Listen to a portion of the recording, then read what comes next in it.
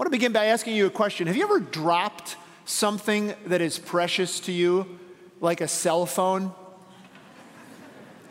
And it's almost as if time slows down to a crawl as you move every part of your body trying to prevent that thing from falling to the ground. I think watching someone try to catch their cell phone before it smashes on the floor may be one of the funniest things you'll ever see. I know that doesn't sound very sympathetic, but it's true. People who can't even, bend over and touch their knees look like Olympic gymnasts trying to get that phone and save it before it crashes. We instinctively seek to protect the things that we love. It's just a part of our expression of loving them or loving this item. We want the best for them. We want to protect them from things that could harm them in some way. I think we do this naturally over the course of our lives, but there are certain times in our lives, certain occasions where it becomes our number one priority. And the end of our lives, if we know about it in advance, is one such time. So if a doctor told you that you had a very short time to live, what would you do with that time? You knew it wasn't going to last long. Your time on this earth was coming to an end. What would you do with that time? Many of you remember Mary Peterson, the wife of the chairman of our elder board, Berv Peterson. She experienced that. Before she went home to be with the Lord just over 2 years ago now, she knew she didn't have long to live on earth. And so what she did with that time was to protect the things that she loves the most, her children and her grandchildren. And what Mary did was she invited them individually, all of her children and the grandchildren who were old enough, and she met with them one-on-one. And she talked to them. And she communicated to them what is most important, having a relationship with God through his son, Jesus Christ. And Mary wanted them to know the peace that God had given her, that she would soon be with Jesus. She wanted them to have that peace by trusting in him as well. And she didn't want them to be angry with God that she was dying. She wanted to trust the Lord instead. She wanted them to know that she was going to be in heaven soon and be no longer sick. And that one day they would see her if they trusted in Jesus as well. And that she would always love them. And according to Berv, one of her granddaughters said that it was that conversation with Mary that made her faith in Jesus real. Mary spent that time with her children and her grandchildren because she loved them. And her desire was to protect them and to communicate to them the most important thing in this world, that a relationship with Jesus Christ is necessary and possible. Their faith in the Lord was Mary's greatest concern. And so she sought to protect them from the satanic lies that might lead them to doubt God and not pursue a relationship with him. And in our passage this morning, we see that exact same concern from the Apostle Paul for a group of church leaders from the city of Ephesus. He called them to meet him. He never expected them to see each other again, and he wanted them to know what was truly important. And our passage this morning is found in Acts chapter 20, verses 28 through 32. I encourage you to follow along on your cell phone, your tablet, but if you need, there's a blue Bible in the seat back in front of you. Our text is found on page 930. So I encourage you to open it up to page 930. We'll be looking at some other verses in Acts chapter 20 as well. But here's the main point that I want you to walk away with this morning, that God protects his church through his people. And that means you, if you are a follower of Jesus Christ, that you have an important role in protecting his church. Let's look at our passage. Paul writes, "Pay careful attention to yourselves and to all the flock in which the Holy Spirit has made you overseers, to care for the church of God, which he obtained with his own blood. I know that after my departure, fierce wolves will come in among you, not sparing the flock. And from among your own selves will arise men speaking twisted things to draw away the disciples after them. Therefore, be alert, remembering that for 3 years I did not cease night or day to admonish everyone with tears.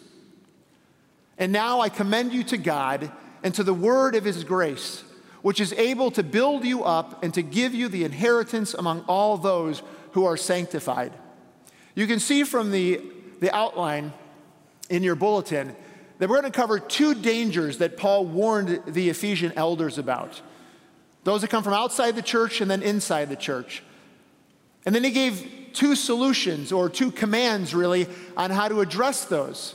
They were to guard themselves and then guard the church. And then there's one hope he leaves us with, one hope in God to get through the battle that we will be facing. I want to give you a word of application as we approach this passage. Paul was speaking here to the leaders of the church in Ephesus. But it doesn't mean that what he's saying doesn't apply to all of us. On many levels, actually, it really does. And you may even be surprised at how it applies to you, even if you're not in a position of leadership. Well, Paul, before he met with these leaders, he was on his way to Jerusalem. And he stopped in this town called Miletus, which is where he called the elders to meet him. It's about 30 miles away from Ephesus. So if they were driving, depending on traffic, it could have taken them 45 minutes or so. If they were walking or on a mule, probably a couple of days.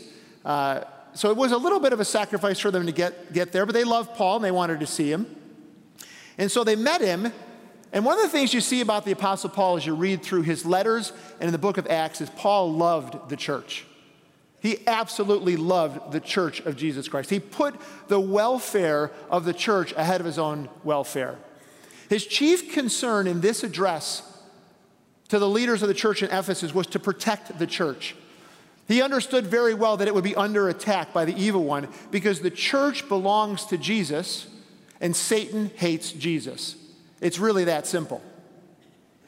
And the dangers that Paul warned these church leaders about are ones that we actually face today as well. We are no less vulnerable to. So the first point is this: there are two dangers, outsiders and insiders. The idea of God's people being called a flock or sheep, that's common in Scripture. Most of you would be familiar with Psalm 23, the Lord is my shepherd. Continuing that imagery, Paul describes those who seek to harm the church from the outside as fierce wolves who won't spare the flock. What comes to your mind when you think of a fierce wolf? I kind of picture a wolf with almost like a demonic, these demonic looking eyes that are staring right at you, right? These teeth that are wide open, almost drooling, sharp like razors, ready to pounce on you and rip you apart. That's about it. That's scary to me. I don't know about you. Now, I think that's what makes Paul's analogy so striking, is that you and I don't see false teachers in that same way, right? Sometimes we look at false teachers and we think, well, you know what, they're harmless. They're misguided, but harmless in some way. We really need to understand the danger. That's why Paul would use such an analogy. They are fierce wolves who do not spare the flock. I don't know if you've ever seen a wolf attack. Probably not. You've been spared that. But if you've ever seen it graphically done in a movie, you realize just how frightening this would be. Not sparing the flock, Paul says, actually, Luke writes. They show no mercy. It's not as if, wolves attack someone and after a while they go, well, it looks like he's had enough. Let's get out of here. No, they finish the job. They're there to destroy. They're there to kill. And Paul says that these outsiders are just like their father, the devil, who the Bible says is a roaring lion who seeks to devour Christians. Paul uses such strong language so that you and I do not misunderstand how destructive these individuals can be to individual Christians and to the local church. And how do they do this? I think at least three ways. One, they deceive Christians into believing lies about God or the gospel or God's word. They also distract Christians. They move them into something that's a little bit less important, something that's not eternally significant. And they also destroy Christians through moral compromise. They deceive Christians, they distract Christians, they destroy Christians. And all three of these tools leave the church weaker and thus more vulnerable. But because we can only see the outward appearance and only God knows the heart and the true motives, again, I want to remind us that we need to take God's perspective on this more than our own. Because like I said, we can look at people like this and we think, they're misguided, but they're likable. They're wrong, but they're harmless. God's teaching us they are dangerous and they are doing the devil's work. And it doesn't mean, of course, that we attack them first, but it means we are very, very careful around people who lead us astray from the gospel. The second danger is men from among you, he said. And that must have broken his heart to say. He's speaking to church leaders and saying, men from among you will arise, speaking twisted things to draw away disciples after them. And this second danger is actually more deceptive than the first, although it's no less dangerous. Because these are people that we think we know, and so we're more inclined to trust them in some way. They're already in the church. We can possibly see them doing ministry in some way. And yet they have the same razor-sharp teeth as these fierce wolves. It's just that they hide them. They hide them with a smile. In 1 John chapter 2, the Apostle John wrote about such twisted teachers. He said, they went out from us because they were never really of us. But as he admits, for a time, they were in the church. And they may have had a position of leadership or a teaching role. And Paul said that the goal of these people is to get others to follow them. In verse 30, it says to draw disciples away after them. They could be motivated by pride or power or money. Those temptations will always be too strong for some people to resist. But their goal is to take people and move them away from following Jesus and to get them to follow themselves instead. And their methods don't have to differ that much from the fierce wolves. They're still trying to deceive, distract, and destroy. They deceive so that they won't know that they're not following the truth anymore. And unfortunately, that happens to Christians. They distract so their focus isn't on God's word, but it's on something else. It might even be on something that's good. It might be a worthwhile, a noble cause. But that cause isn't the gospel. And your focus can get distracted. And they seek to destroy. Because if they destroy you, you can't put up a fight against those who would otherwise harm the church. Paul would have repeated this message over and over again to all the churches that he ministered to. He would have given this warning. Let me give you one example in Romans chapter 16. And listen to how Paul describes these people. He says, I appeal to you, brothers, to watch out for those who cause divisions and create obstacles contrary to the doctrine that you have been taught. Avoid them. For such persons do not serve our Lord Christ, but their own appetites. And by smooth talk and flattery, they deceive the hearts of the naive. For your obedience is known to all, so that I rejoice over you. But I want you to be wise as to what is good and innocent as to what is evil. The God of peace will soon crush Satan under your feet. The grace of our Lord Jesus Christ be with you. That's both a warning and a great encouragement, right? So how do we keep ourselves from falling under the influence of fierce wolves and twisted speakers? Well, Paul gives us two solutions in this passage. And the first one is to guard yourself and then guard the church. Look at chapter 20, verse 28. Paul says again, be careful, pay careful attention to yourselves and to all the flock in which the Holy Spirit has made you overseers, to care for the church of God, which he obtained with his own blood. So you and I have the responsibility, just as the leaders of the church in Ephesus did, to care for our own selves. Since the church is a flock, God has provided what we would call under-shepherds, pastors, elders. The term is used exchangeably in the New Testament, under the authority of the chief shepherd, Jesus, to guard the church. And just like a good shepherd of real sheep, they are to be constantly diligent to lead and to guide and to feed the sheep. Because if the leaders don't stay faithful, if the leaders don't provide an example of godliness to the congregation, then the devil uses that to discourage others. Maybe even in your own Christian life, you've seen someone who's in leadership and you thought, boy, if he can't obey God in that area, what hope do I have? And the devil uses that to discourage us so that we don't pursue God as vigorously as we should. But on the other side, godly people inspire us, don't they? Even though we know they're flawed, and even though we can see their flaws. But godly people inspire us to greater obedience. When we see how they handle things, when we see their maturity, when we see how they confess their sins. But leaders who fail morally, or who are actually known for patterns of sin, habits of sin, and they don't confess that, and they don't repent, they harm the spiritual lives of many people. And so Paul says, guard yourself spiritually. In other words, they and we are to guard ourselves so we can be spiritual examples for members of the church, just as Paul was for them. Now, what does that look like? There's a lot of ways that we can describe that. I think if we just stick with Acts chapter 20, what we see is that Paul is giving an example to them of his own life. He's recounting the way that he ministered to them. So that in hearing that, they can go, that's what I should do. And just for the sake of summary, I've identified 4 qualities from his ministry that all Christians, not just church leaders, should emulate. And they're this. I'm going to go through them more slowly. But humility, love, integrity, and courage. Now, if you reorder those, it actually almost spells the word chill, which is great as the impending storm and the cold weather comes in. So maybe that'll help you remember it, right? If I want to be godly, I just got to chill. I mean, I think that's still a thing, right, young people? Right? So you got to forget one L.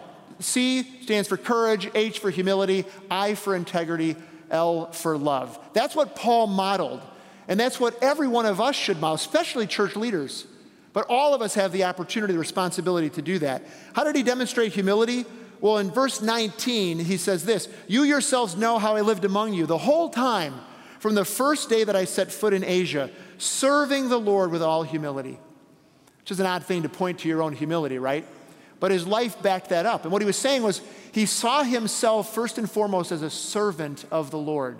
That demonstrated humility. But secondly, his humility was demonstrated in consistently putting the needs of other people ahead of his own. That's what Paul modeled. That's what church leaders are to do as well. That's what all of us can do. Second is love. Twice in this chapter, Paul admits to something most men wouldn't admit to even once. He admitted to crying over the churches. He said it twice. In verse 19 and 31, his love for them was so great that it brought him to tears. Tears of joy when they were doing well spiritually, and no doubt tears of sorrow when they disobeyed the Lord. And he was grieved when they did that. And I think that's a great test for all of us. Is our love for the church such that when we see brothers and sisters failing, when we see them walk away from the Lord, that we grieve to the point of tears? And when they're doing well, that we rejoice to the point of tears? Or those of us who don't cry very much, we at least think about it, right? We're close to thinking about crying in some way because our emotions are tied to what happens to our brothers and sisters in Christ. That's what Paul did. That's what he modeled. Third is integrity. In verse 33, Paul described how he worked hard in addition to all the ministry that he did in churches. All the evangelism that he was doing. He worked hard to meet his own needs. He was a tent maker. He made tents and sold them to meet his needs. And not only to meet his needs, but also to be able to give to others as well. In addition to that, he said that he never coveted anyone's silver or gold or their apparel. How you and I handle money is a matter of integrity. It's another test of our spiritual maturity. It's an opportunity for us to protect the church or actually harm the church, make it more vulnerable in some way. Not only how we handle the money that we have, but how we pursue it. What do we do with it? Through our generosity, through our integrity with what God has entrusted us, we can protect the church. And then lastly was courage. This is a big one in Paul's life. In verse 19, he writes about serving the Lord through trials that happened to him through the various plots against him. Twice Paul wrote that he told the Ephesians what God wanted him to say, even though it was difficult and would not be well received. And that takes courage. If you want to look in verse 20, he says this, I did not shrink from declaring to you what was profitable. And then in verse 27, almost the same thing. I did not shrink from declaring to you the whole counsel of God. He didn't shrink. He needed courage because it would be difficult to do that. But he knew that's what God wanted him to do. Telling people the truth, I think, may be one of the more difficult things that God wants us to do. It does take courage. God has called us to do it because it is necessary to protect the church. But sometimes going up to someone and confronting them, even lovingly, it's a difficult thing to do. We lack the courage because we're afraid of the consequences. But Paul approached it head on. In fact, he did it to the Galatians, and he writes to them as a result, "Have I then become your enemy by telling you the truth?" And sometimes that's what happens, right? You tell someone the truth, even humbly and lovingly, and they don't want to hear it. So how do we pay careful attention to our spiritual lives as Paul instructed the Ephesian elders? We need to ask the Lord to help us. Help us to evaluate, are we humble? Are we putting other people ahead of ourselves? Or are we putting ourselves ahead of others? Do we love them? Do we love them sacrificially? Is their future something that we genuinely care about? How about our integrity? How about our courage? These are 4 ways that we can guard ourselves and thus protect the church. The second solution is this. We need to guard the church. We need to guard the church. First we guard ourselves, then we guard the church. Now what does that look like? I think one of the keys to guarding the church is that you and I, we have to trash any low, wrong view of the church that we have, and we need to replace it with God's high view of the church. Because you're not going to seek to protect or guard the church if you don't love it. When telling these church leaders to pay careful attention to the flock, Paul added 3 critical truths in verse 28. These are essential, I believe, to guarding the church against attacks. The first one is this, he says, that the Holy Spirit is the one who appoints the leaders in the church. He appoints the elders and appoints the pastors. They are in their positions, even though they are flawed people, because God put them there, right? That means that they are accountable to him. The Bible is very clear about that. And I have to tell you that when I was a new pastor, this truth really strengthened me to have conversations that I did not want to have with people. I just had this clear impression that God had put me in the seat that I was in. It's almost like God was saying, Bill, I put you in this seat to communicate my word to people. And if you don't do it, then I can take you out of that seat at any point and put somebody else in that seat who will do it. It's a reminder to all of us, God will use us if we're faithful. And if we're not, there will be consequences. Number 2 is that the church belongs to God. They're to care for the church of God. Now, I don't know about in your home, when you grew up, and maybe you have a brother or sister who borrowed something of yours, and you always knew that if they borrowed something of yours, they would take really good care of it because it was yours and not theirs. Same thing's true in my home now with the kids. I know that if there's something comes up missing, it has been well taken care of. So if I say, like, where's my headphones? And the answer comes back, oh, well, they're on the kitchen table in the half-eaten bowl of cereal. I'm completely surprised when that happens, and I just take them out and dry the milk off. And actually, that's a bad example, isn't it? That's the opposite example of what I want to give you. We are to care for the church because it belongs to God. And I have to say, I just think sometimes we don't think of it that way, right? We just see the surface of it. We see one another, we see all of our flaws, we see all the problems with the church, but we need to recognize that even the flawed leaders are put in there by God, and that the church belongs to God. You and I are not going to love the church if we don't recognize the church is the bride of Christ. Try treating someone's bride poorly. Usually, the husband's going to get pretty upset about that, right? If you and I don't have a high view of the church, then we're at odds with our Heavenly Father. And the third thing is this, that God obtained or purchased the church with his own blood, or the blood of his own Son. This demonstrates the high value that God places on his church, the great cost with which he purchased his people. And so who are you and I to devalue it? If we're going to guard the church, we have to love the church. If we're going to protect the church, we have to see it the way God does. And I have to confess, I love the church. I love Moody Church. I'm so thankful to be here. And yet I sometimes see the church from a fleshly standpoint, as I suspect you must as well, right? There's somebody sitting in front of you, they're too tall, they're bugging you, they're eating food in the sanctuary, they spilled something and it rolls all the way down to the front and gets on your foot. They sat in your seat this morning. You know, I'm going to stop giving you reasons not to love the church, I'm sorry. But here's the question, do you see the church that way? And if you don't, ask God to help you, because you can. We can see the church. God put together everybody that's here for his purposes, the ones we're naturally drawn to and the ones that we're not. In verse 31, Paul makes clear what seeing the church this way does, what it looks like in a leader's life. He said this, therefore be alert, remembering that for 3 years I did not cease, night or day, to admonish every one of you with tears. That level of love can only come from having a high view of the church. Church leaders and church members must look beyond the surface.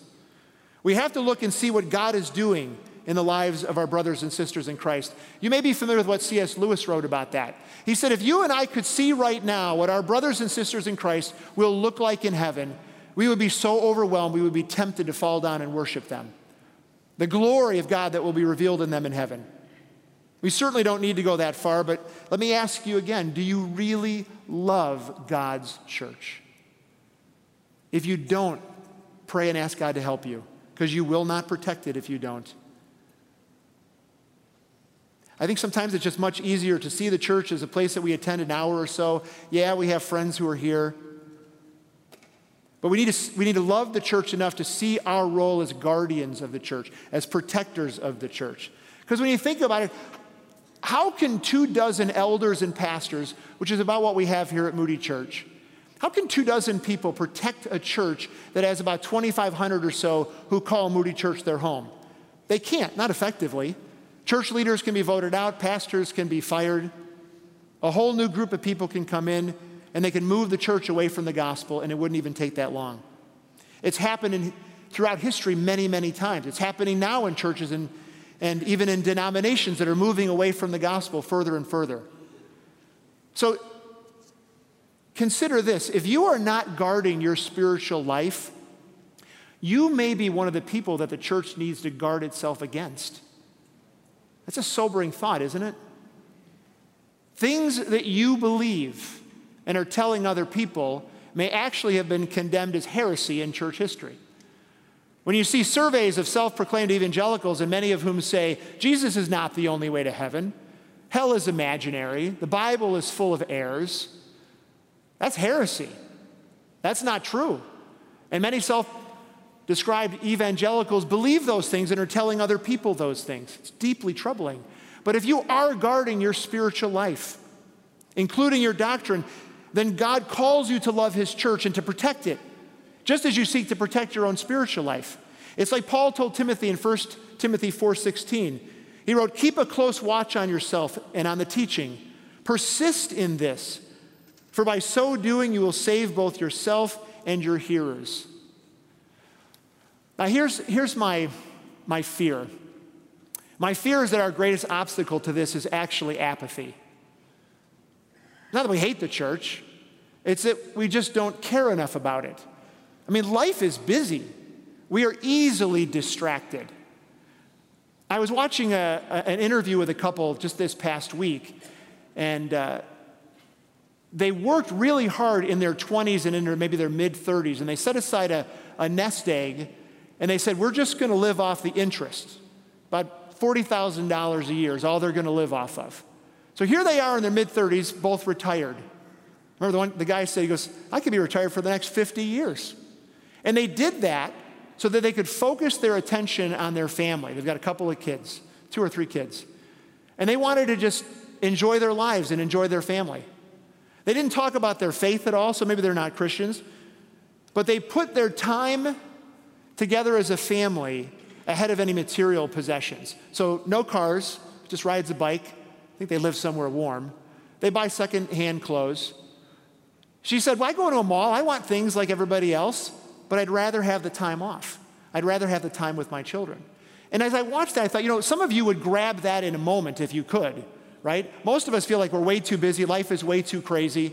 And when you come to church and you hear, well, you need to protect the church, you need to guard the church, you think, I'll add that to the to-do list, but man, that's going to be so low. I can't keep up with my laundry. I don't know how I'm going to add that on there.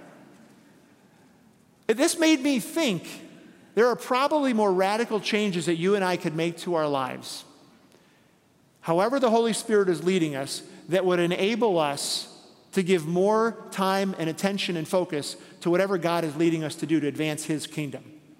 I'm not saying everyone needs to volunteer at the church 40 hours a week, but I think one of the things I learned from that video is I feel like in some ways we may be trapped in the lifestyle that we're pursuing, and we no longer feel free to do what God's calling us to do. And so let me just give you some examples, and as the Holy Spirit takes these, use them, and if not, move on to something else. But maybe some of the time that you spend on recreation should be spent discipling a young married couple, because maybe your investment in their lives could save their marriage. And maybe some of you should be teaching a Sunday school class because God is prompting you to do that. And somebody else filled the gap, someone was faithful, but they wouldn't be as effective. Maybe God wired you with the right personality and the right gifting to minister to that group of people for this season. But you can't consider it because you're too busy. Our prayers, our giving, our service, our relationship with others, all of these are used by the Lord to protect His church. But if our attention is elsewhere, if our focus is elsewhere, and we ignore the promptings of the Holy Spirit, then everybody loses. And the church is left more vulnerable and unprotected in the areas that God is leading us to. The Lord has given all of His people gifts and resources to strengthen and thus to protect His church. And as we use them, according to the Spirit's leading, we play an important role in protecting His church. Now, this may seem a bit overwhelming, right? You look and go, it's just, again, you've just given me more to do. I don't think it is more to do. I think it's more sensitivity to the leading of the Holy Spirit. But here's the last point, though. I think Paul ends on a great word of encouragement. The one hope that God is able. God is able to do this, right? Verse 32, and now I commend you to God and to the word of His grace, which is able to build you up and to give you the inheritance among all those who are sanctified. Just as it takes more than the leadership of the church to protect the church, it really takes God's help and the power that He gives us through His gospel, the word of grace. And that's why Paul commends the Ephesian elders, and really us, to the Lord. And he specifies very quickly three ways that the gospel helps us to do that. Number one, it's able to build us up, which means it helps us bring us to spiritual maturity, a part of which is an increased ability to hear from the Holy Spirit. Number two, it's able to give you the inheritance that God promises His people. In other words, it's a promise that God is going to bring you to the finish line. And then third, it's able to sanctify you. It's implied there that we'll be among those who are sanctified. This gospel is going to make you increasingly like Jesus. We see this gospel power in the life of the Apostle Paul. And we should be wonderfully encouraged it's actually available to us as well. Remember what I said earlier, God protects His church through His people, through us. That's how He protects His church. And He empowers His people to do extraordinary things in fulfillment of God's call upon our lives to do just that. I think the key verse, look at verse 24 in Acts 20. Paul says something really remarkable here. But I do not account my life of any value, nor as precious to myself, if only I may finish my course in the ministry that I received from the Lord Jesus, to testify to the gospel of the grace of God. Isn't that remarkable? Right before this, Paul is telling the leaders that the Holy Spirit is impressing upon him, you have to get to Jerusalem. He said, I don't know what's going to happen, except I know this, two things, imprisonment and afflictions. That's what the Holy Spirit is telling me is coming. Most of us would say, then I don't go to Jerusalem, right, Lord? If afflictions and imprisonment are my way this direction, I change directions. But Paul's like, no. That's where I'm headed. That's where He's leading me. The gospel had so taken hold of Paul's life that he just wanted it to advance. He wanted to finish the mission God had given him, finish the course, finish the race. He didn't consider his life precious, more precious than obedience to God. Didn't mean that he wanted to die. Didn't mean he didn't care about that, right? Although, because Paul was able to see heaven, God gave him a glimpse of heaven in a vision. He knew what was waiting for him. It must have been hard then to kind of look around and go, yeah, I'll stay. I'll stay a little longer, right? So he struggled with that for a good reason. But Paul was willing to die for Christ, and that fueled his life. Consider what he wrote in the very next chapter, chapter 21, verse 13. They're crying for him. He said, why are you weeping and breaking my heart? For I am ready not only to be imprisoned, but even to die in Jerusalem for the name of the Lord Jesus. Remember what Pastor Michael said a few weeks ago. If the mission of your life isn't the mission of the church, then you are wasting your life. If we just pause and let that sink in, the responsibility that you and I have as followers of the Lord Jesus Christ. For many of us, I think it's going to take a reorientation to how we live. We're not going to be able to add that to the long list of things that we have to do. It has to be a fundamental reorientation of how we live. It's the glasses through which we see everything. I am called to make the mission of the church the mission of my life, and protecting it is a part of it.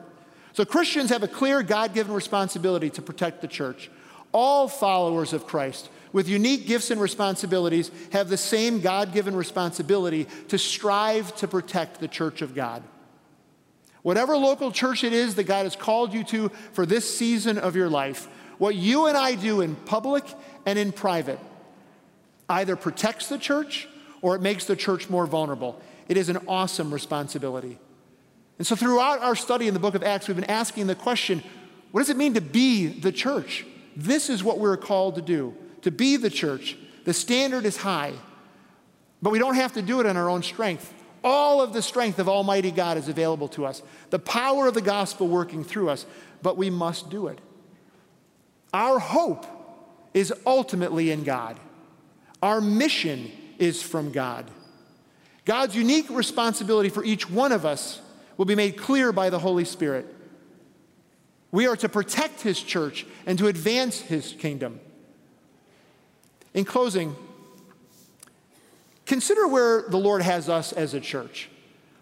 It's been now about 2.5 years since Pastor Lutzer stepped down and became the pastor emeritus.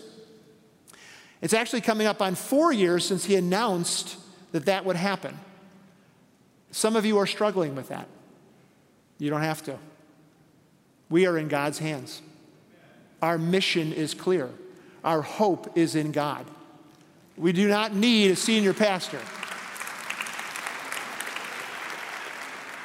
A senior pastor would be very nice, and by God's grace, we're going to have one. But we have the great shepherd. We have the chief shepherd who watches over all of us. We have everything we need to fulfill the call of God upon the life of Moody Church right now and your life. If we needed a senior pastor right now, we would have one. And I'm surprised as you are surprised. But I want you to be encouraged. Our hope is in God. Our provision comes from God. Our mission comes from God. All we need to do is live it. Just live it. Be the church. Guard your spiritual life. Guard it. Guard your life and your doctrine. And having done so, guard the church of God, this precious church that was purchased with the blood of his Son. And may God help us to take more seriously our responsibility to be the church. Let's pray. Our Heavenly Father, I pray that you would help us to not walk away this morning unmoved by what your Spirit is calling us to do individually. In a passage like this, there's a lot to take in. There may be only one thing that you're calling each one of us to do, one response to this passage that will help us to protect the church that is so precious to you. Father, we don't want to be ones that need to have the church protected from. We want to give careful attention to our spiritual lives. We want to guard your church. We want to glorify your name. And so, Father, do that, we pray. With the power that you provide, for the glory of your name, for the good of your church, may Moody Church be the church in Chicago that you call us to be. Amen.